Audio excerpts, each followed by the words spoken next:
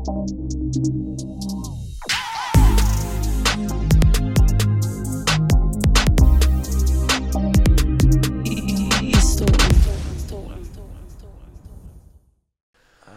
så det var Jakob. Det giver vi Jakob. Johan, velkommen til. Jo, tak. Velkommen i stolen, og til jer, der ser med og lytter med, velkommen tilbage. Jeg har holdt en lang pause med podcasten her, så nu er det lige at få banket rusten af, og så er jeg glad for, at vi sidder her og skal køre på. Johan, ja. Jeg kender alt for lidt til dig. Jeg følger dig på Instagram, og er nok først egentlig begyndt at sådan følge med, efter du har startet et fodboldprojekt op, som hedder Fodboldidioterne. Lige præcis. Og som er super sjovt og underholdende at følge med i, og en ny måde at kigge på fodbolden, tænker jeg.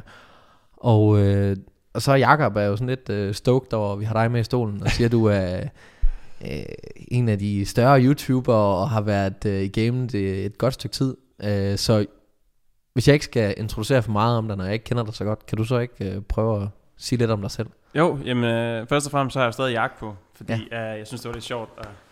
Sådan, det kan jeg lide. Og det er selvom jeg er Barcelona-fan, at jeg har en Liverpool-trøje på. Det kan jeg jo godt gøre det rundt til tider. Men Johan, 28 år, handicaphjælper, plejer jeg at sige, at jeg er. Og så laver jeg YouTube, men jeg laver YouTube, fordi det blev givet til mig. Okay. Ikke fordi, at det var en drøm, jeg havde. Så det var en business-mulighed, jeg så, okay. Mere end noget, jeg gik og drømte om. Nok også, fordi jeg er 28 år gammel. Så ja. Vi er lidt i samme alders range på et eller andet punkt, og alt det her YouTube, det er alligevel for et meget yngre publikum. Bestemt. Og jeg kan da huske, at mine venner, bare da jeg gik amok med Instagram i sin tid, så synes de også, hold kæft, et fjols ham der. Og lige pludselig har jeg Instagram. Ja. Og jeg tænkte lidt, det var det samme med YouTube. Så jeg gik i gang med YouTube, og alle mine venner tænkte, hold kæft, et fjols ham der. Ja. Men da jeg så lige pludselig står og modtager en pris til Guldtuben, og ikke at der er 18 millioner mennesker, der har set det, men det er blevet set 18 millioner gange, de her ting her, hvis man kigger ud over alle de visninger, der er kommet til Guldtuben det år.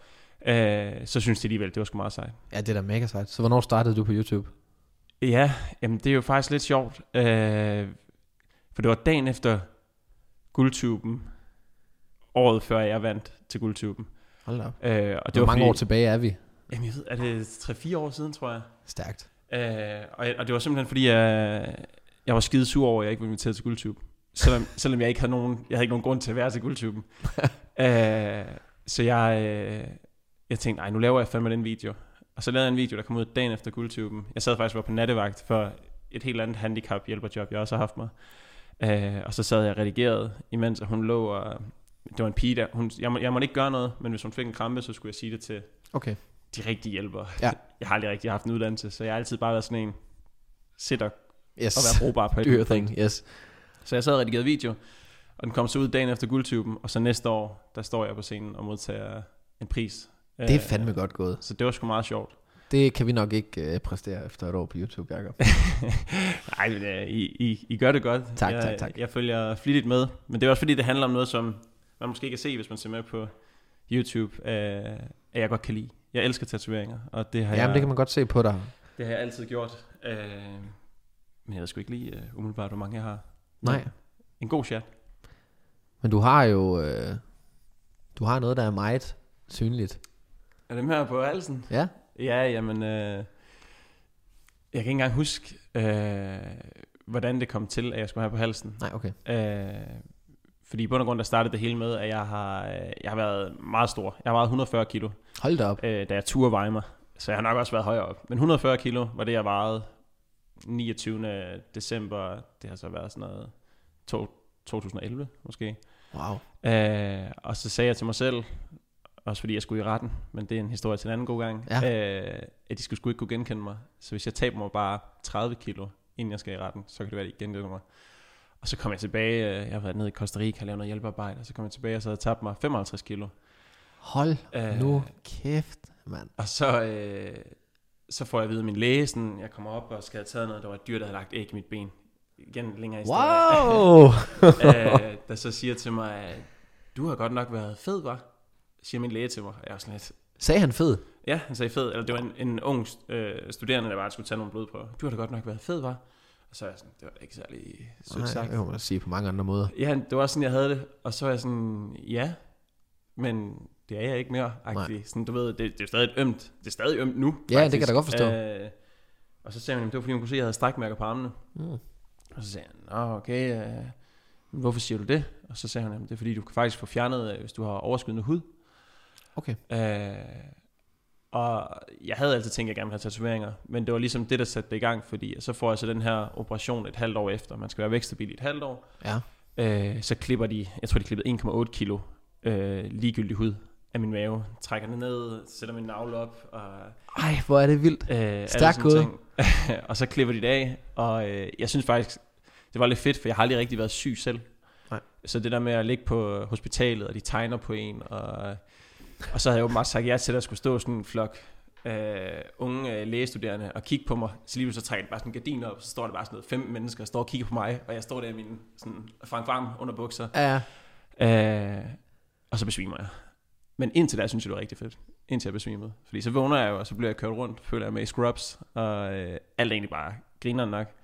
Men så gik der jo lige, der gik rigtig lang tid, hvor jeg så ikke kunne lave noget, fordi altså 96 sting hen over maven, det er voldsomt. Og så gik det op for mig efter et par år, det går sgu ikke bare lige væk. Nej. Og så er jeg sådan, kan man få tatoveret på arvæv? Hvad kan man gøre? Fordi jeg synes faktisk, jeg føler nærmest, det er en større hemsko end flappen. Ja. Var. Ja. Og så prøvede jeg mig lidt af. Så det er vel 7 år siden, cirka. Jeg fik min første tatovering. 6 år siden. Sådan. Det er en meget fed entré ind i det med at blive tatoveret, og ikke en, jeg har hørt før. Nej. Vi bliver tit spurgt, om man kan tatovere på arvæv og så videre, men der er ikke nogen, der har taget den vej der. Det er sgu sejt. Og mega inspirerende og sejt. Cool med sådan et vildt vægttabsforløb. Det er godt gået. Var det kort?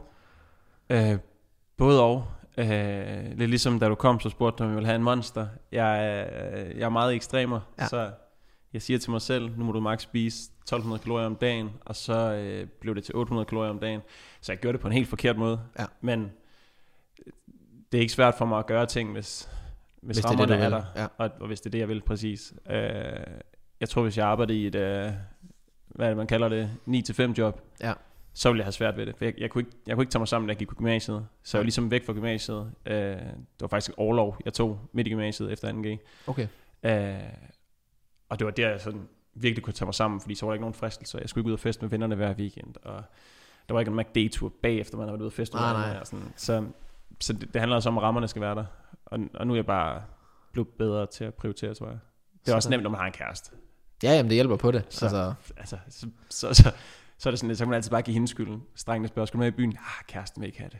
Ja, men jeg tænker også det der med at ikke være fuldstændig hjernedød med at spise alt for usundt. Det er nemmere at komme til, hvis man er alene også. Jo. Jeg skal da ærligt erkende, at jeg var til fodbold i sidste uge, og der vidste jeg, at de havde spist, når jeg kom hjem. Og så røg jeg fandme forbi McDonald's, og jeg kørte jo alt for mange kalorier af skærmen. Og det er jo det, man måske ville gøre, hvis man ikke havde en opbakning derhjemme, eller nogen skulle hjem og spise sammen med, og så videre. Hold da kæft, det var vildt. Det var noget, jeg overhovedet ikke anede. Sådan, så du startede med tatoveringer for at få dækket efter et vildt sejt vægttabsforløb. Og strækmærker. Ja, strækmærker. Cool. Og du aner ikke, hvor mange du har den dag i dag? Jeg ved det sgu ikke. Er maven fyldt så? Det sjove er, at jeg har ikke noget på maven. Du har ikke nogen der, hvor du skulle starte? Og det er jo det, der er lidt dumt, ikke? For jeg ville have startet på maven. Men så fordi jeg tænkte sådan... Altså, jeg har en par venner, som der er blevet personlige trænere og sådan noget. De har ikke været med i Paradise Hotel endnu, men de personlige trænere, så tager de måske den anden vej. Men de alle sammen, de siger, at jeg kan sagtens træne det væk, som... der er stadig noget overskydende hud, fordi der er jo altså vitterligt en streg, 96 sting, ikke? Og jeg kan godt træne det mere op, og jeg vil hellere tatoveres, når det så er sket. Ja. Det er også derfor, jeg i princippet, jeg havde ikke noget på min arm i rigtig lang tid, overarm, for jeg tænkte, du skal fandme bare være buff, og jeg skal bare være mega nice. Det kom så bare ikke. Så tænkte jeg, så får jeg bare tatoveret alligevel. Jo, du er da mega nice med mega nice tatoveringer, så for fan. Jo, men du ved, en stor fyr. Ja. Jeg tror altid det, man tænker, sådan, tatoveret. Det er i hvert fald sådan, jeg tænkte. Ja. Derfor jeg altid elskede det. Det var min, det er måske lidt random at komme ud med min mors kusines mand. Ja. er rimelig sikker på, at det var sådan, det var. Rockerboss. Og så blev min fars venners børn, vi holdt nytår med, de kaldte mig alt, fordi jeg plejede at være kronravet. Ja. Og jeg var sådan en lille tyk mand. Ja. Og det synes de var sjovt. Og så var jeg bare sådan noget, rocker, de skulle da også rimelig seje. De skulle være rimelig badass. Og de havde alle sammen tatoveringer. Ja. Men nu blev jeg faktisk i tvivl, for jeg tror ikke, det var en Banditos rocker. Men han var højt oppe i Banditos. Ja. Det er også ligegyldigt. Det tror jeg faktisk heller ikke. Vi skal nok heller ikke sige navnet, for jeg tror faktisk, han er i eksil over i Sverige. Det skal være løgn. Jeg kan man sørge for, at der bliver klippet det, der det skal. Det gik lige op for mig. Ja, men jo, så rocker har helt klart været en inspiration på en eller anden måde. Jamen det har det. Der var introen. Nå, det er sgu godt, at du er blevet fodboldidiot i stedet for, vil jeg sige. Ja. Jo, men bevares. Det er det der. Og hvad er det, du har gang i med de her fodboldidioterne? Hvad er det for et koncept? Er det et iværksætterprojekt? Er det hygge? Er det business hygge? Hvad er det for noget? Det er i hvert fald ikke hygge. Det tror jeg i hvert fald ikke min kæreste og mine venner og min familie synes det er. Det er noget, som jeg håber på, der på et eller andet tidspunkt begynder at give nogle penge. Jeg havde mit eget projekt, der hed JOHAN, meget opfindsomt. Hvor jeg snakker om alt det her. Jeg snakker om mit liv, min hverdag. Og så lige pludselig, så fordi jeg vandt den pris der, så ville management gerne have mig. Og så var der lige pludselig kampagner, og så var det et arbejde. Og det var ikke det, jeg ville med det projekt. Så derfor stoppede du det? Så derfor stoppede jeg det. Sådan. Fordi jeg synes, at det var træls, at jeg skulle gøre noget, jeg egentlig elskede, men jeg skulle gøre det på en måde, fordi at andre ville gerne pleases. Ja. Så det stoppede jeg. Og så gik der noget tid, hvor jeg havde en idé om, jeg gerne ville lave noget med fodbold. Jeg kunne se, at Brisse, hvis du kender ham, han kunne få det til at fungere. Og det var også meget niche. Det var meget jonglering og freestyle. Og så tænkte jeg kender en del af de her FIFA-YouTubere. De får det også til at fungere. Hvorfor fanden kunne man ikke bare få det til at fungere, hvis vi laver et talkshow på YouTube? Og det går okay, synes jeg. Vi har 250.000 visninger om måneden på vores YouTube. Vi har minimum 3 millioner eksponeringer om ugen på vores Instagram. Wow. Og det er jo mere end Superligaen har på jeg tror nærmest på en måned faktisk. Det er imponerende. Men vi tjener sgu ikke penge på det. Prøv at det skal nok komme med, og så længe man kan lide det, man laver, så kan man også komme rigtig langt. Ja, for jeg synes, I er vækstet vanvittigt hurtigt, siden I startede. Men I gør det også, fordi I gør det jo lækkert at se på, og altså, nogle af de stories, I laver med nyheder, transferrygter osv., det er jo lavet professionelt, hvor man sidder og tænker, der sidder nogle kreative folk bag det. Det ved jeg så også, der gør, men man tænker, der sidder en hel redaktion måske. Ja. Og det ved jeg ikke. Er I 2, eller mange af? Ja, vi er 2, og jeg er jo som sagt handicaphjælper. Ja. Så vi sidder 2. Den ene, han er studerende, godt nok i egen praktik lige nu. Og så er der så mig, som der arbejder 14 døgn om måneden som handicaphjælper. Ja. Så de 14 døgn, jeg er handicaphjælper, der er du ude af det andet projekt, kan man sige. Det er i hvert fald svært at være 2 steder, kan jeg forestille mig. Heldigvis er han min bedste ven. Okay. Så det går lige. Okay. Så vi får lov til jeg får lov til at arbejde, imens jeg er på arbejde. Okay, stærkt. Ja, så det er optur. Så det er i stedet for, at vi sidder og spiller World of Warcraft, så får jeg lov til at sidde og lave grafik til fodboldidioterne, eller sidde og opdatere på kampe og sådan. Sådan. Ja, for I får streamet nogle kampe, kan jeg se, på jeres laptops rundt omkring. Jeg tror, det er faktisk det dyreste for os. Ej, selvfølgelig, når vi lige tager en tur ned til Lyon og filmer med Joachim Andersen, det er også dyrt. Men alle de streamingtjenester, vi har for at kunne se alle kampe. Ja, I må være på det hele, tænker jeg også. Fordi der kommer opdateringer på kampe, jeg ikke vidste blev spillet og sådan noget. det er alt for dyrt. Vi skal snart til at tjene nogle penge. Det er en stor udgift. Men jeg tror, det er sådan, det er også det, jeg siger til min kæreste, som spørger om tit, altså, hvad vil du ved med det her? Hvad vil du? Og hvor jeg sådan lidt, jamen, hvad tager en uddannelse? Og så siger hun, jamen, hvis du vil være det her, så tager det måske 3,5 år. Så siger jeg, jeg regner med, at vi skal være et løntrin over det. Jamen, så tager det måske 5 år. Så siger jeg, vi har været i gang i snart 2 år. Ja. Og vi begynder forhåbentlig snart at kunne tjene rigtig fine penge på det her. Ja. For jeg vidste jo, jeg ved hvor meget jeg var værd på min Johan-kanal. Ja. Altså der var det, jeg kan også sagtens sige det, altså der fik jeg næsten 50.000 for at lave en video og et Instagram-opslag og en story. Det er vildt. Og jeg føler, at vi er bedre på fodboldjordene, fordi vi rammer et mere specifikt publikum. Dem vi har, de er super inkarneret. Ja. Vi har holdt forskellige, hvad siger man, velgørenheds ting. Jeg så, at I havde gang i et raid her for 14 dage siden med at skaffe fodbold, tror jeg sagde med jeg tror, I har været rundt i alle landets klubber her, ikke? Næsten. Der var nogle klubber, der ikke gad ikke, jeg skal kalde dem ud. Nej.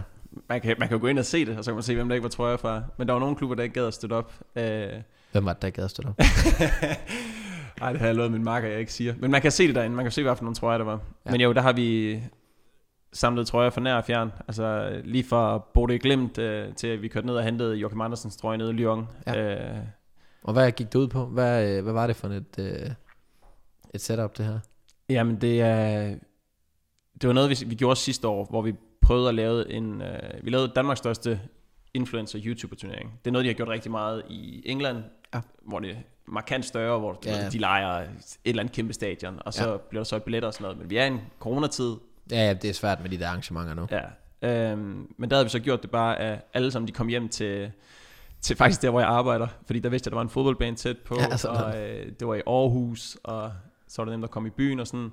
Og så kom der, det ved jeg ikke, 30-40 af Danmarks største mandlige influencers, mest YouTubere, men også X-Paradise-deltagere og så videre. Og vi havde en vanvittig reach, og der havde vi selv kun 10.000 følgere, tror jeg. Ja. Men vi endte med at samle 51.000 ind til UNICEF og Børn på Flugt. Sådan. Og jeg tror faktisk, hvis vi havde taget noget, som der lå folk mere nært, så kunne vi have samlet meget mere ind, fordi at vi havde så stor en reach, og alle de her mennesker, de promoverede det, og de ville også gerne hjælpe med, at vi... Ja, det er mega sejt. Men 51.000 ind til UNICEF, og det er noget, jeg altid har støttet. Så det er også skideflot. Det giver bare god mening i mit hoved. Ja, og så perfekt at kunne gøre det omkring fodbold, og det er jo sådan noget, fodbold kan. Det kan jo om nogen samle folk, altså det er jo... Lige præcis. Jeg er også bidt af en fodboldidiot selv, så... Jo, men det er jo derfor, jeg tog det er den er smuk, den er så flot, og jeg er simpelthen mega misundelig, for jeg har prøvet at købe den for... Det må være en måned siden, og jeg kunne simpelthen ikke få den i min størrelse. Jeg endte med at købe en i størrelse 18-24 måneder til min søn i stedet. Ja, Bobby. Så nu må han rocke den, så må jeg sidde og være lidt misundelig. Det kan jeg godt forstå. Men hvad så i år? Så har I så ikke kørt turnering, men... Nej, det var meningen, vi ville have lejet... der er sådan en stor indendørs turnering hvert år, hvor professionelle klubber, de sender et hold. Jeg tror, det er Brøndbyhallen. Det er det nemlig. Det var det, man kunne se på tv i gamle dage. Præcis. Det var vildt godt. Det var nemlig super fedt. Og der var det meningen, vi ville have spurgt, om vi kunne lege den, og så vi kunne sælge billetter til alle fans, alle dem, der kom. Og så måske også have nogle hold, som der ikke var bare influencers, eller hvad man skal sige. Det kunne også være, at I stillede op. Ja. At man ligesom på en eller anden måde kunne købe sig ind, og så var man del af et større arrangement, og I fik noget reklame. Og man støttede den gode sag og så videre. Lige præcis, så det skulle give mening for alle, og det er også det, vi gerne vil med det her. Altså det skal give mening for alle, der er med i det. Ja. Så alle de her fodboldspillere, som vi så har skrevet til, de har jo sendt også trøjer fra deres klubber fra nær og fjern. Vi har hentet nogle af dem selv. Det tog lang tid. Lidt farligt også, sådan på vej til at falde i søvn, på vej ned til Lyon, da vi kører og sådan. Men så samler vi trøjer ind. Jeg tror, vi havde 18 eller 19 matchworn trøjer. Så havde vi 2 trøjer, hvor det ikke var matchworn, fordi blandt andet Jonas Vind, der spiller FCK, skidegod fyr, har hjulpet mig med noget andet i forhold til kræftens bekæmpelse førhen. Og jo, det er et rigtig frækt mål, han lavede, var. Han er Paninkalle i 23. Han er fandme, og han er bare en god fyr også. Så det er svært ikke at elske en mand som ham, også selvom jeg er ikke fan af noget i Danmark. Jeg er fan af spillere og ikke andet. Men han giver så bare en trøje, hvor han så skriver en underskrift på. Og det er fordi han er så gavmild. Han havde givet alle matchworn trøjer, giver han bare væk til familie og venner og sådan noget. Og så kan jeg også bare, så er det svært at sige, hvad med os? Ja, det kan man jo ikke. Nej. Det er bare at være glad. Men det gik vanvittigt godt, og på 4 timer, lige under 4 timer, tror jeg faktisk, samlede vi 62.600 ind til Børnecancerfonden. Sådan.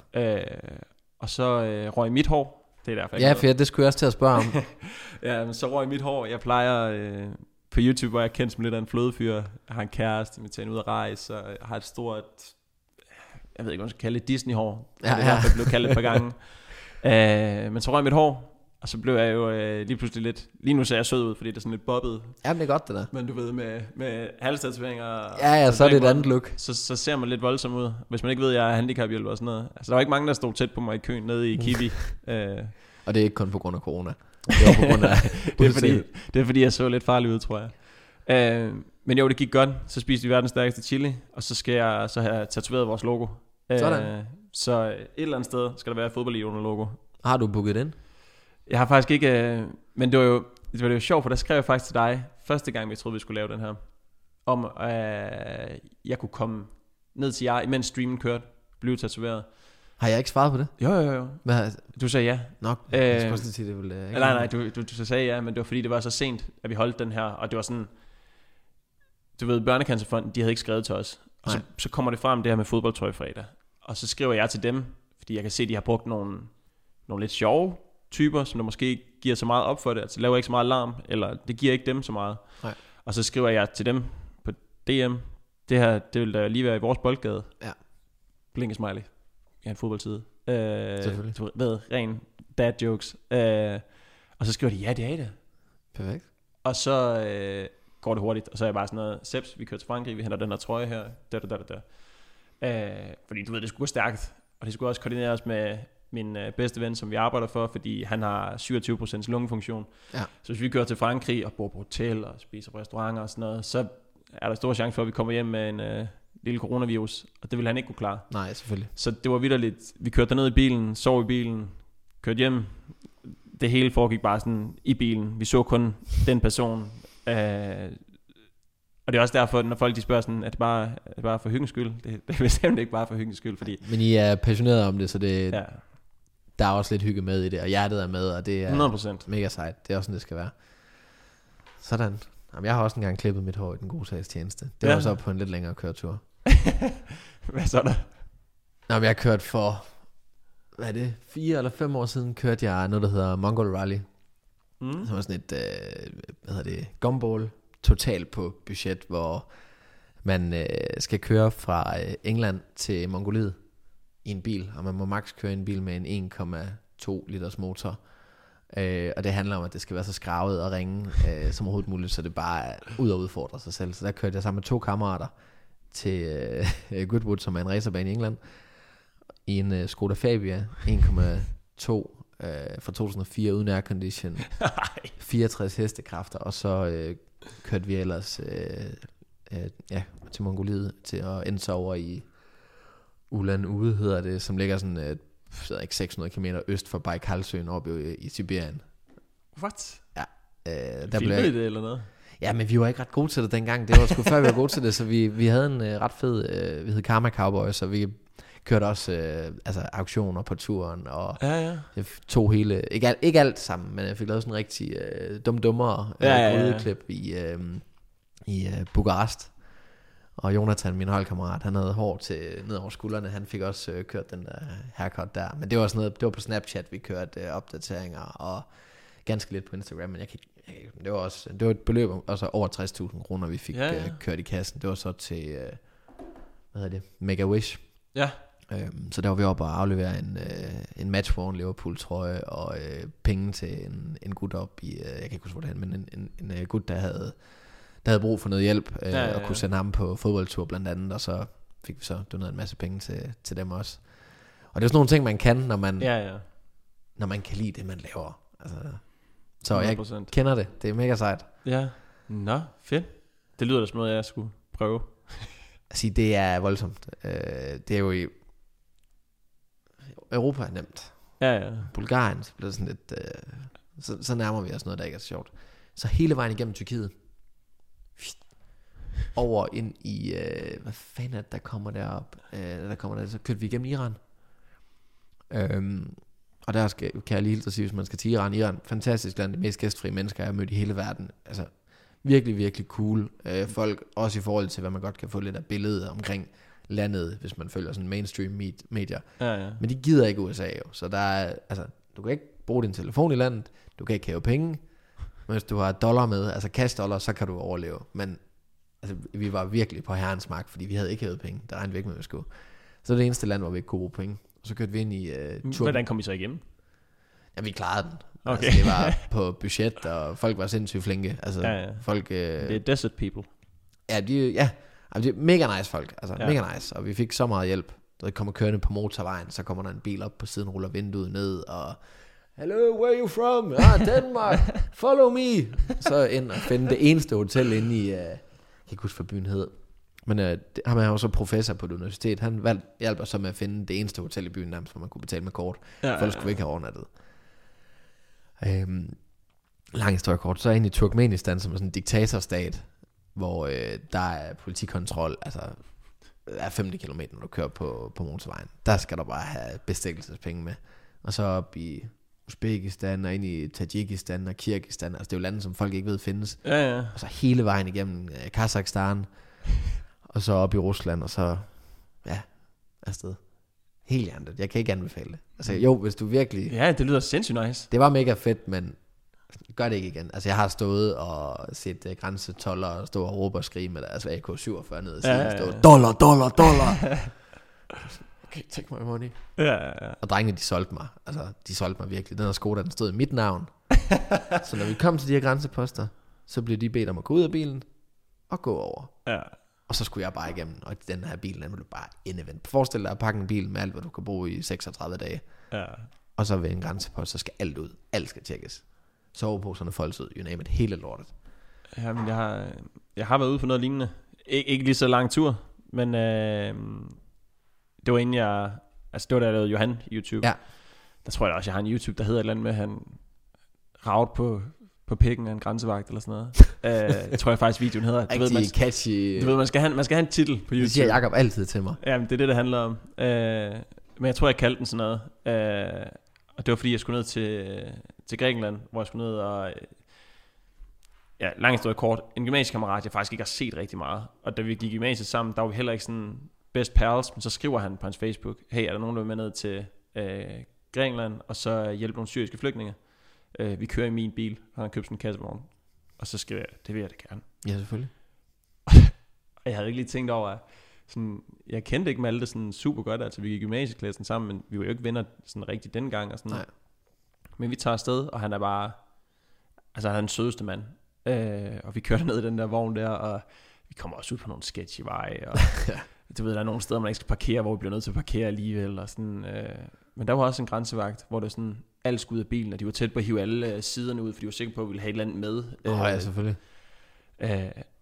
Det var også forfærdeligt. Men det jeg mente med Desert People, det var fordi, da vi kommer derned, vi kommer ned i en flygtningelejr, folk de bor i telte eller containere, og jeg skal egentlig bare, i princippet vil jeg jo gerne vise folk, hvor dårligt de her mennesker har det. Ja. De sødeste mennesker i hele verden. Ja. Alle som inviterer mig ind til dem, de er sådan lidt, vil du have noget sodavand? Og så er sådan, hvorfor har I sodavand? Og så er de sådan lidt, de har en sodavand til, hvis der kommer gæster. Ja, tag den selv for fanden. Altså. Giv hende drengen. Ja. Men de var så søde, og jeg har faktisk stadigvæk kontakt til en af drengene, fordi han fik asyl i Sverige. Ja. Og spiller fodbold deroppe nu. En rigtig god dreng. Men han var sådan ligesom min tolk. Ja. Fordi han havde lært engelsk på et halvt år. Ja. De er jo super skarpe. De er sådan lidt, okay, vi ved, vi skal bruge engelsk. Vi bliver nødt til at lære det. Ja. Gik der et halvt år ind i den der flygtningelejr, havde han boet der. Lærer han engelsk, så han kan snakke med mig, han kan snakke med alle de familier, vi kommer hen til. Så jeg går rundt med sådan en, du ved, jeg tror han har været 9 eller 10 år på det tidspunkt. Ja. Sådan en halv størrelse af mig. Og så går han bare sådan og snakker med alle, og alle vil gerne sige hej. Og det var sindssygt nice. Så det var det, jeg mente med Desert People. Ja. Det er det der med, at de har et eller andet, det er bare sådan en uskreven regel med, at de skal være søde over for alle, fordi man ved ikke, hvad de har været igennem. Gæstfrihed vægter bare sindssygt højt, og det er super sejt at møde. Det kunne vi nok godt lære lidt af herhjemme. Det kunne man godt lære en del af herhjemme. Hvor satan. Jamen fedt. Og så nu skal jeg lige have hørt, fordi inden vi startede her, så siger du til mig, at vi sådan har været, der er nogle veje, der er krydset, og jeg har siddet sådan, hvad fanden er det for nogle veje? Ja, jamen jeg har mødt dig en gang før, ved jeg, og det var da du var blevet tusset heroppe. Ja, jamen jeg var blevet tusset heroppe i Vivi. Men inden da har vi faktisk, ikke at vi har mødt hinanden, men sådan en Hoffe. Ja. Hofmeisteren. Ja. Han, det er jo også en fælles bekendt. Han, første gang han møder mig, jeg tror ikke han ved det her, men første gang han møder mig, der er det da han står og laver Instagram stories for foderbrættet inde i København, som er sådan et gourmet hotdogs. Ja, der har jeg faktisk været. Nej, der har du. Det er skide godt. Det er skide godt. Findes det stadigvæk? Desværre ikke. Det var mega godt. Det var nemlig, det var absurd godt. Men det lukkede sig ned, men da de havde 2-årsdag, så fordi jeg havde taget nogle billeder for dem en gang imellem, så er Hoffe der, og jeg kommer, men jeg kunne først komme lidt senere, så alle der fik gratis tatoveringer derinde, det skulle være sådan nogle hotdog tatoveringer på en eller anden måde. så Hoffe, han går og laver stories og sådan noget, og jeg skulle have nogle billeder af nogen, der gad at have en hotdog-tatovering. Men der var ikke nogen, der gad at have en hotdog-tatovering, fordi de 10-20 mennesker, der var dumme nok til at få en hotdog-tatovering, de var der til at starte med. Ja, selvfølgelig. Og så var de smuttet igen. Det lyder ellers godt med gratis tatovering og gratis hotdogs. Det var også det, jeg tænkte. Så jeg siger, Hoffe, hvis du laver en story, så skal jeg nok få en hotdog-tatovering. Så jeg har en hotdog-tatovering. Nede på min læg. Og det er kun for, at jeg kunne tage et billede. Så jeg lå sådan og tog billeder imens. Det er altså en dedikeret mand. Det er så godt. Så det var første gang, jeg mødte Hoffe. Så mødte jeg ham så til Guldtypen og sådan nogle ting der. Han er jo bare Hoffe. Han er bare Hoffe. Det er svært at beskrive ham. Ja. Han er bare Hoffe. Han skal opleves. Det skal han nemlig. Og så faktisk inden det, der har vi også en encounter, uden at vi egentlig møder hinanden på nogen måde. Men jeg ved jo, du er Sorry Mom med til at starte det. Og det tror jeg, du gjorde med en, der hedder Thomas Blunt. Og Thomas Blunt, han er faktisk kommet ind i mit liv igen nu her, fordi han er hos handicapformidling, ikke? Han arbejder ved handicapformidling, som er vores nye formidling, vi lige er kommet ind i. Men inden der gik han og var hjælpelærer på Egmont Højskolen, som var der, hvor jeg fik mit første job for Jens. Så Thomas spørger jeg, da jeg skal have min første tatovering, er der noget, man skal gøre, Thomas? Fordi Thomas har alle tatoveringer. Så siger han, du skal bruge det her Sorry Mom. Ja, det er godt, selvfølgelig. Og så siger han, hvad er Sorry Mom? Det er et sindssygt nice produkt. Du ved, han kører det op, og jeg er sådan lidt, sygt nok. Og så giver han mig det der Sorry Mom, og så bruger jeg det til min første, anden og tredje tatovering. Og det var jo, han havde givet mig sådan 3 af sådan nogle små bøtter. Det er vi tilbage i vores samples, som helt. Rolf der sad, han har lavet. Han har sat og fyldt dem i med de store tuber, og så et label på. Det var helt back in the days. Så det er jo ikke fordi, vi har krydset hinanden. Nu sidder jeg her, det er dejligt, jeg nyder det, det er skide hyggeligt. Men det var bare lidt sjovt det der med, at det var her, det startede. Ja. Og er en af dem, der er med til at starte det, han så af en eller anden grund er ude på den højskole, hvor jeg får det, som jeg mener er mit drømmejob, altså handicaphjælper for Jens, som er min bedste kammerat i dag, ikke? Nej, det er fedt. Ja. Jeg har været til fest ude på Egmont. Ja, det wow, det er fedt.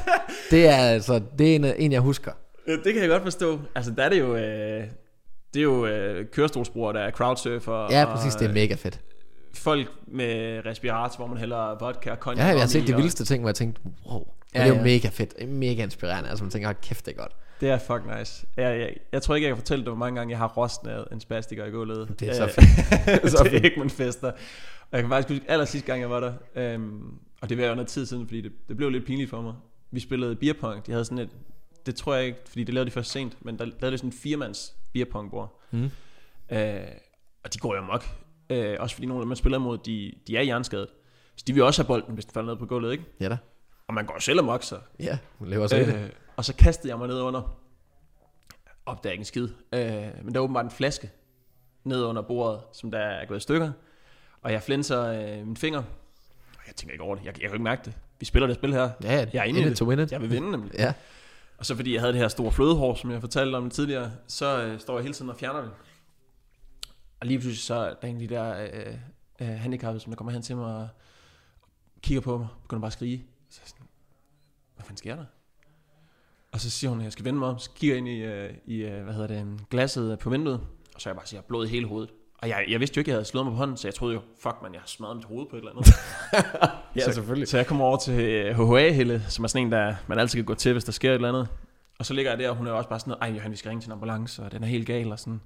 Og så begynder hun at vaske mig, og hun kan se, der er ingen flæng. Der kommer ikke blod i noget sted. Sådan. Så kigger hun så ned i sofaen, så er der bare en blodpøl af den anden verden nede i sofaen. Så var det heldigvis bare min finger. Men Egmont Højskole, det er et fedt sted. Ja, vi har et begreb, som vi stadigvæk bruger, som vi lærte derude. Har du spillet bordfodbold derude? Ja. Har du hørt om havelån? Nej, det tror jeg ikke. Nej, Christoffer hedder han. Jeg kan ikke huske, hvordan, men altså han levede og åndede det der bordfodbold. Og han kunne sådan, når man spillede, så hævelån stod han så og sagde. Det var sådan et trick, han kunne med angriberen. Så man stod som målmand og skulle til at skyde den op. Han var så hård til det, så lavede han lige hævelån på en, så kontra mål. Hver gang. Så, altså, hvis du går ud til Benjamin har også været med. Og hvis du siger, kæft man skal spille bordfodbold, så vil han sige, ja, du skal bare ikke lave hævelån på mig. Den kommer fra Christoffer på Egmont Højskolen. Fremragende sted. Ja. Men hvornår har I været der? Jamen, jeg ved ikke, hvornår det er. Jeg har jo også været med. Jeg kan simpelthen ikke huske. Jeg tror måske faktisk, jeg har været der 2 gange, for jeg har også været med til at se en Champions League-finale deroppe. Jamen det hele stikker af til en fest. Mere end 7 år siden. Nej, mindre. Jamen så må du fandme næsten have været der, mens jeg var der. Tænker jeg, for jeg tror, Thomas næsten stoppede måske 1,5 år efter. Jamen så har det været demens, for jeg har været der på Thomas' sidste år, det ved jeg. Nå, men så der har vi også været til en fest sammen. Så har vi jo faktisk højst sandsynligt mødt hinanden, medmindre Jens ville spille World of Warcraft. Så sad jeg og spillede World of Warcraft med Jens. Nå, fan. Ja. Verden er lille. Det er den åbenbart. Vi skal inden du går i dag, så skal vi lige have styr på den der fodboldidioterne tatovering og få lagt den i bogen, fordi det skal vi selvfølgelig bare have lavet. Helt sikkert. Er der nye... Vi har jo næsten ikke snakket tatovering. Vi har faktisk næsten ikke snakket tatovering. Men prøv at... Det behøver det heller ikke handle om. Altså, det er meget sjovt at snakke med fede mennesker og fede historier. Og jeg er selv fodboldtosser for fan. Altså. Er der andre tatoveringer i støbeskeen end logo-tatoveringen? Skal du have lavet maven? Jeg skal jo have lavet maven på et eller andet tidspunkt. Ja. Men Daniel, som der også I har haft med her før, han har lavet et meget stort piece på min ryg, 2 gange 8 timer. Lørdag og søndag, tror jeg, for et år siden. Eller sådan noget. Og det ikke er irriteret over det, men jeg er irriteret over, at jeg fik lavet på ryggen, for jeg ser det ikke selv. Sådan, du ved, man kan godt lide tatovering. Jeg kan godt lide tatoveringer, for jeg kan godt lide at se dem. Ja. Men jeg ser ikke det på ryggen. Det sidder du og fortæller til en mand, der skal torsdag i næste uge, begynder jeg på min ryg. Ja, det var du ønske. Nej, men hvis du har fyldt ud af alle de andre steder, så forstår jeg det. Jeg har ikke noget foran. Pis. Jeg tør simpelthen heller ikke. Jeg tror, det gør så ondt foran. Det tror jeg ikke. Jo, det tror jeg. Så har jeg også sådan jeg har egentlig fået lov af min kæreste, at jeg godt må få et chest piece, men vi har sådan en aftale, det skal være, når jeg kommer i form. Og det sker bare ikke. Nej, det sker ikke. Jeg fatter det simpelthen ikke. Jeg spiller paddle og fodbold, og jeg ved hvad. Jeg kommer ikke i form. Jamen, det kender jeg godt. Fanden, mand. Nu starter jeg på ryggen. Ja, det er også fedt. Ja. Jeg er bare ked af, at jeg ikke kan se det selv. Du ved, altså det er min største og dyreste tatovering, og jeg kan ikke se den selv. Det er det, jeg er ked af. Ja, det kan jeg godt forstå. Men jeg har aftalt med en, men det er faktisk nede i Hamburg. Ja. En young gun, kalder sig Lunatic, tror jeg. Hun skal lave en Messi-tatovering. Okay, fedt. På min arm, hvor jeg har sendt nogle billeder. 5 billeder, og så har jeg sagt, så må du finde ud af, hvad du gør med dem. Så du ved, jeg kan bedst lide, når det er kreativ frihed. For mig der handler det om, jeg fejlede rigtig meget i starten, men for mig handler det nu om at finde nogen, som man kan godt lide stilen, og så give dem noget at spille med, og så må de selv finde ud af det resten. Ja, så får du også noget, der er lagt hjerte og sjæl 100% i, og du får noget, der er unikt, og det er kunstnerisk frihed. Vi har lige lavet en YouTube-video om det sidste uge, hvor jeg har siddet og snakket om det, så det er skide godt. Jamen det mener jeg, det er så sindssygt vigtigt. Der er så mange, der skriver til mig, altså stadigvæk, fordi der er stadigvæk nogen, der ser min Johan-video, selvom de er 2-3 år gamle. Ja. Og så er det sådan lidt, jamen Johan, hvor skal jeg gå hen og tage tatoveret? Og jeg nævner jeg faktisk altid. Jeg har også nævnt over for nogle af mine, dem, der har tatoveret mig fra udlandet, og de skal skrive til jer, hvis de skal til Danmark og sådan. Og det er jo også, altså lige så meget, jeg følger med i podcasten, men det er også bare af ren respekt. Jeg respekterer det, I laver. Og tusind tak. Jeg følger jo dig personligt, og det gør jeg også, fordi jeg synes, du lever lidt det liv, jeg gerne vil leve på en eller anden måde. Du har en familie, du har eget fitnessrum, du kan godt lide fodbold, og så har du en business. Det er egentlig underordnet, hvad businessen er, men det der med, at du er selvstændig, du har drive, og du har noget, du kæmper for. Og det er sådan noget, jeg synes, at der er værd at se op til. Ja. Det giver mening. Tak for det. Du er også godt på vej, så det skal der nok komme. Prøver. Flytter til Fyn snart. Okay. Fra Aarhus til Fyn? Hvorhen på Fyn? Jamen i princippet bor jeg faktisk på Fyn, men jeg arbejder så meget i Aarhus. Okay. Jeg troede, du boede i Aarhus også. Nej. Jamen Fyn, der jeg er lige blevet godkendt til lån. Jeg har været sådan en idiot, der aldrig har sparet op. Du ved, jeg har brugt alle mine penge på rejse og fodboldture. I know one. Så jeg er først lige blevet godkendt til et lån. Så skal jeg købe hus? Så jeg skal købe hus. Og jeg har sagt til min kæreste, hun skal bare købe sig en bil, fordi så kan hun stadig tage op og besøge sine venner. Ja. Så jeg betaler alt med huset, og så skal hun bare sådan, fedt. Gøre, hvad hun vil. Det er også federe. Altså det der med, på et eller andet punkt, så tror jeg, det er meget rart, at huset er mit. Ikke mere pjat. Sådan. Ikke jeg regner med, at vi ikke skal være sammen. Nej, men det skal føles rigtigt. Altså. Ja, præcis. Så det er sindssygt nice. Men jeg tænker faktisk, vi skal lige forbi en sjov tattoo-historie, jeg har. Ja, endelig. Fordi det er jo i stolen. Skal jeg være tatoveringer? Der skal en sjov tattoo-historie med. Ja, og jeg var faktisk den første YouTube-video, jeg har lagt ud nogensinde. Jeg ved ikke, om jeg filmer jer ved tatovøren, men det er et kaos. Fuld kaos. Jeg tager til... er det Sri Lanka, jeg er på? Jeg skal ned og besøge en kammerat. Ja. Igen en fyr, som jeg ikke sådan... Du ved, jeg festede med ham et par gange, og så skriver han til mig, hey Johan, du rejser meget. Vil du ikke komme ned og besøge mig på Sri Lanka? Jeg bor hernede i et par måneder. Så siger jeg, jo, hvorfor ikke? Og så flyver jeg til Sri Lanka, og ham her... han var sådan lidt kendt i Svendborg, fordi han havde en kæmpe pik. Og du ved... Jeg havde jo ikke sådan... Jeg havde kun mødt ham i byen. Ja. Men da vi så er dernede... Han er helt sådan nøgen. Konstant nøgen. Og jeg var sådan lidt... Det er sgu lidt underligt, det her. Men så ser man jo også, at han ikke har nogen tatoveringer.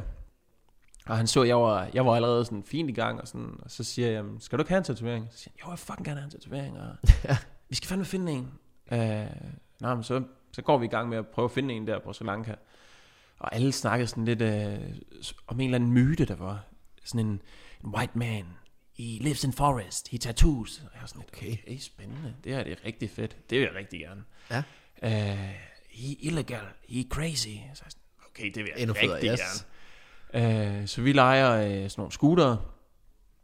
Kører langt ud i sådan en jungle-skovlignende ting. Og der er sådan nogle booby traps og sådan nogle ting rundt omkring, når vi kører ud. Og vi er sådan, hvad fanden er det her for noget?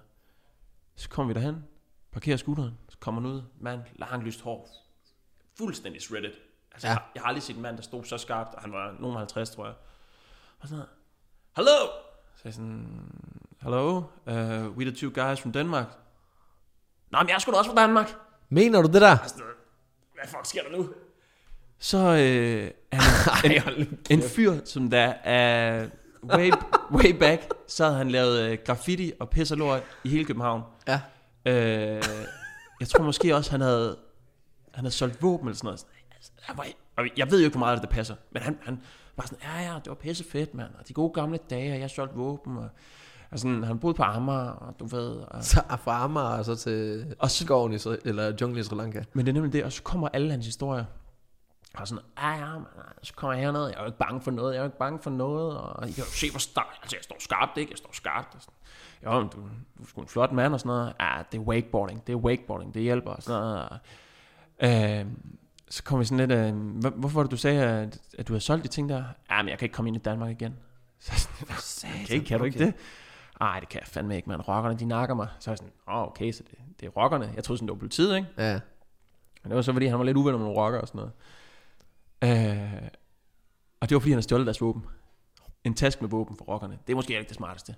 Men så sidder vi sådan lidt, og han er sådan lidt, skal I have en lille en, inden vi går i gang? Og jeg er sådan lidt, nej, det vil jeg helst ikke, men hvor er det egentlig, vi skal gøre det? Inde i mit soveværelse. Okay. Og hvad bor han i? Jamen, han bor i en hytte ude i junglen. Altså, det var et hus, men ikke i dansk forstand. Så det er ikke sådan en hytte, du skal have, når du skal købe hus? Nej, det er det bestemt ikke. Okay. Jeg kommer ind, og der er jo kæmpe myggenet.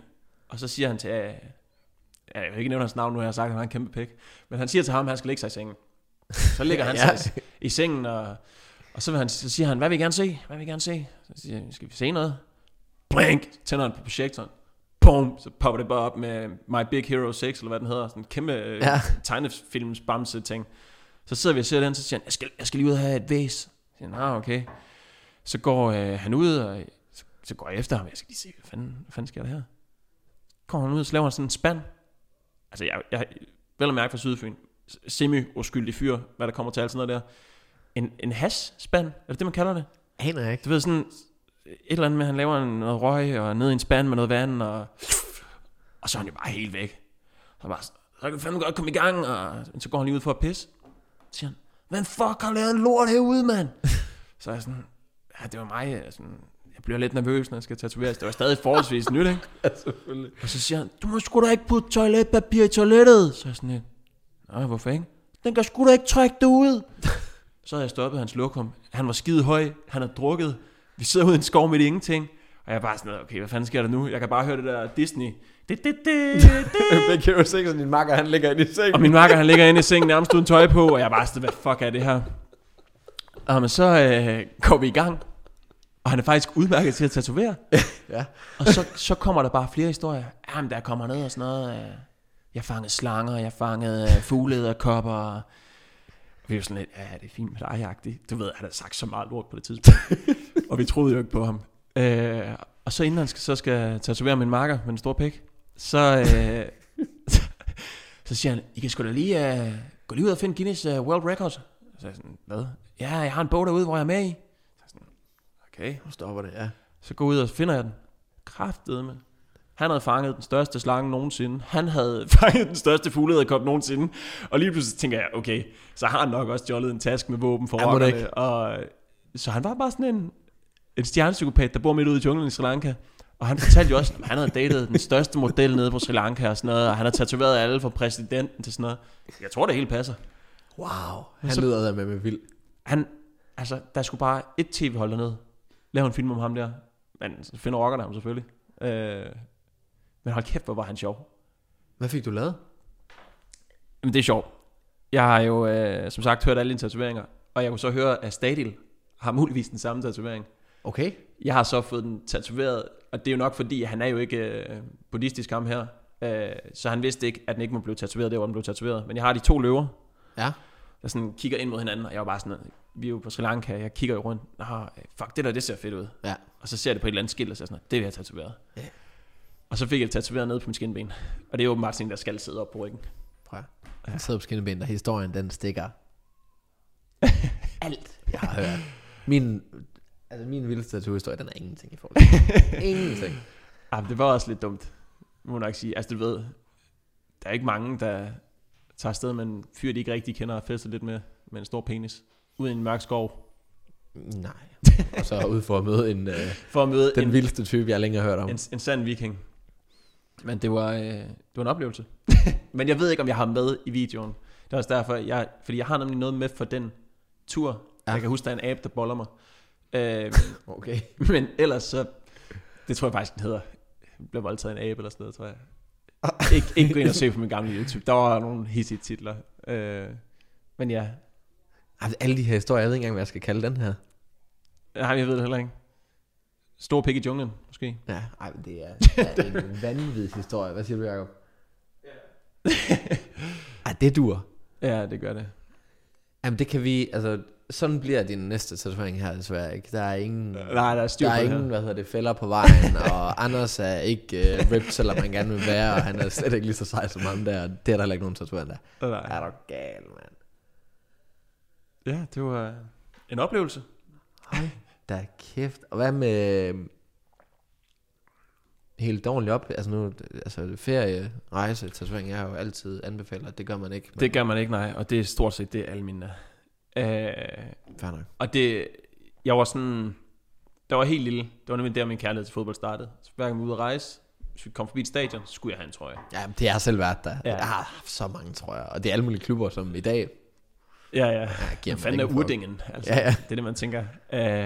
Men så ved jeg ikke, så blev det. Jeg havde lige en periode, hvor jeg tænkte, hver gang jeg er ude at rejse, skal jeg have en tatovering. Og så gjorde jeg det i noget tid.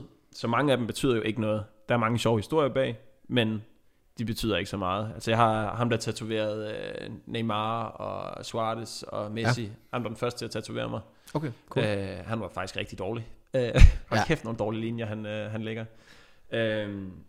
Men altså, der er et par stykker, der betyder noget.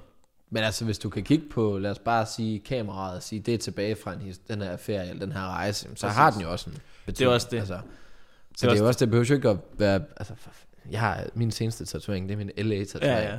Den får jeg så lavet cirka, 72 timer før, at LA bliver corona-lukket, og vi så lukker i 8 måneder, og så åbner op i dag. Så i dag er jeg glad for min LA-tatovering, for jeg hæpper på LA igen nu. Men det der med, det er momenter i ens liv, og man kan kigge tilbage på det for det meste, så altså, rejser de er jo gode, og dem der ikke er så gode, men der er sjove historier og alt muligt, så altså, jeg er helt enig i, det behøver ikke betyde alverdens. Du har også en boble, eller hvad er det? Ja, jamen det er sådan det er vildt flot. Det er en af dem, jeg har sagt, der skal komme herind og arbejde, som Daniel faktisk også kender. Han hedder Ivan, kommer ned fra Barcelona af. Det er også ham, der har lavet fuglene. Fuglene var, han har ikke tatoveret så længe. Fuglene var i hans 2. eller 3. år, og den her blev så lavet i hans 4. år, tror jeg. Men det er sådan en fyr, jeg altid kommer tilbage til. Han bor i Barcelona. Jeg er nede til Barcelona hvert år, når der ikke er corona. Ja, for det her, det ødelægger der bare alle ambitioner om at fodboldrejser. Ja, det gør det nemlig. Det har ødelagt, vi har en oddsklub. Corona har ødelagt vores oddsklub. Vi skulle i første weekend af oktober, skulle vi være til England og så fodbold. Og vi havde sparet, jeg tror vi er 5 mand, jeg tror vi sparede 26-30.000 kroner op. Det er da ikke nok. Nej, men det var da et god start. Jeg forstår. Og ja, mig der har barn, en der har 2, en der har 2. Og så er der Benjamin og Rolf, der ikke har børn, men altså vi var 5 voksne mennesker, og vi havde fået clearet den her i vores kalender, og langt om længe, og corona, nu er der bare ikke nogen, der kan se, hvornår det kommer afsted, så klubben er død. Ja. Det er forfærdeligt, og jeg vil fandme også gerne over til fodbold igen snart. Det er så stramt. Også, det var en stor del af vores fodboldidioternes-kanal. Det var det der med at tage ud. Vi prøvede på at skære lidt ned på alkohol, men det var også sjovt at se, når der er en, der kokser rundt. Så det var en stor del det der med at tage ud. Du ved, alt hvad der sker op til kampen, hvor man tager ud på pubs i England for eksempel. Det er jo oftest, det er lige så fedt som at se fodbold, hvis ikke federe, alt det der sker omkring det. Det er faktisk næsten federe, alt det op til selve kampen, især hvis det er en dårlig kamp. Ja, så alt det inde i hvert fald meget bedre. Men jo, det er sindssygt træls. Jeg tror, jeg var inde og se en af de aller sidste kampe. Jeg var inde og se den Champions League rundt, hvor det hele stoppede. Du ved, jeg var inde og se Leipzig mod Tottenham, som var den sidste kamp, tror jeg, i Tyskland. Champions League kamp. Og dagen efter kom der jo Liverpool mod Atletico, som du nok helst vil glemme. Ja, det var bare en lortekamp og en rigtig coronaspreder. Ja, nemlig. Så det var bare et dobbelt op på hvis man er Liverpool-fan. Men det var også det. Altså jeg er også sådan lidt. Jeg tror også det er derfor jeg er ude til hus nu, faktisk. Så er corona måske meget god. Ja. På det punkt. Men hold kæft, hvor jeg savner det. Ja. Altså det der med at stå på stadion. Vær inde på Anfield. Hør You Never Walk Alone, ikke? Fantastisk. Altså det giver stiv piv. Det gør det. Det er ja, man kan ikke forklare det. Altså, det er fantastisk fed oplevelse. Det er det. Og det er så irriterende, for jeg tog det over og tænkte, så fedt kan det da ikke være. Ja, men det hele rammer sig bare. Altså. Men det hele, jamen det gør det. Og altså bare ved at tale om det, for jeg kuldegysninger. Samme måde. Så det er for sindssygt. Og det er jo sådan nogle ting, altså det får man ikke andre steder. Det gør man ikke. Det er en religion. Jeg tænker, vi må håbe på, at det her fucking corona snart er overstået. Og så skal jeg glædeligt tage med og være fodboldidioten i weekend. Jeg vil rigtig gerne fodboldtur. Det kunne være mega fedt at gøre. Det kunne være mega grineren. Så skulle man ned til Tyskland. Ja, det gad jeg også godt. Jeg gad godt ned at se Dortmund spille. Jamen, der stikker det også af. Jamen, det er faktisk, du skal ned og se Dresden med mig så. Dresden? Dresden. Der er langt ned. Dynamo Dresden. Altså, det er ikke længere end Dortmund. Er det ikke det? Nej, det er bare den anden side. Jeg husker bare Dresden som det sted, man kører igennem, når man skal på ferie i Tjekkiet. Ja. Så har man spurgt af ved der snart rigtig mange gange. Dynamo Dresden, de spiller ikke i den bedste række. Men de har, når det kommer til fans, så spiller de bestemt i den bedste række. Okay. Altså, de er jerndøde. På den gode måde. Jamen, det er jeg med på. Jeg er med på et roadtrip ned og se Dynamo Dresden, når vi passed det her skide corona-show. Johan, det har været en kæmpe monster fed fornøjelse at have dig i stolen, og jeg tænker nu er anden sæson her af min podcast, den er sparket i gang med bravur og nogle fantastisk gode historier, både om dig og dine oplevelser, og jeg må sige, jeg er fan, super inspirerende. Tusind tak, fordi du ville være med. Tak fordi jeg måtte. Og Jakob, hvad jeg skal sige det her? Og du kan den helt sikkert. Du skal faktisk sige det i starten af videoen. Ja, nu kan du få lov at fyre den af. I skal huske at like og subscribe, og så fortæl jeres venner om kanalen, hvis de ikke har set den endnu, fordi det er en sindssygt fed kanal. Fedt. Tusind tak. Ja, det var nice. Kæft, det var godt det der. Ja. Er du